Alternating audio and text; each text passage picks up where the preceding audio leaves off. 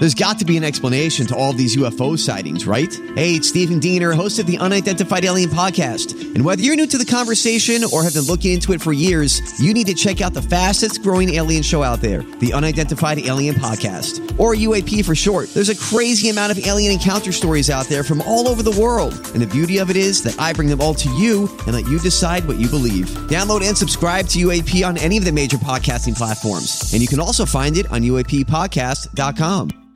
Hi, everybody. This is Adriana Trajani. I'm the host of You Are What You Read. I have the privilege of interviewing luminaries of our times about the books that shaped them from childhood until now. We get everybody from Sarah Jessica Parker to Kristen Hanna, Mitch Albom, Susie Essman, Craig Ferguson, Rainn Wilson, Amor Tolls, you name it, they come, they share. New episodes of You Are What You Read drop every Tuesday on Apple, Spotify, or any major streaming platform wherever you listen to your podcasts.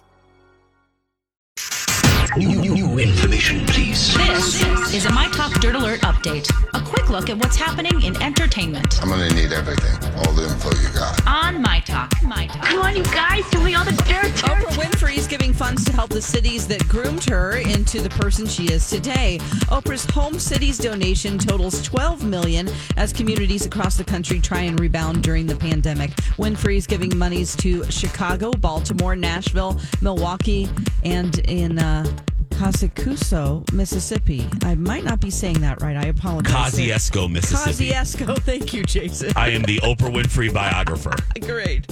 Singer Dolly Parton is adding her personal touch to birthday e-cards. Parton tweeted Tuesday that she's partnered with American Greetings to create birthday time smash-up e-cards. You can go to American Greetings website to find out how you can send a birthday message from Dolly herself.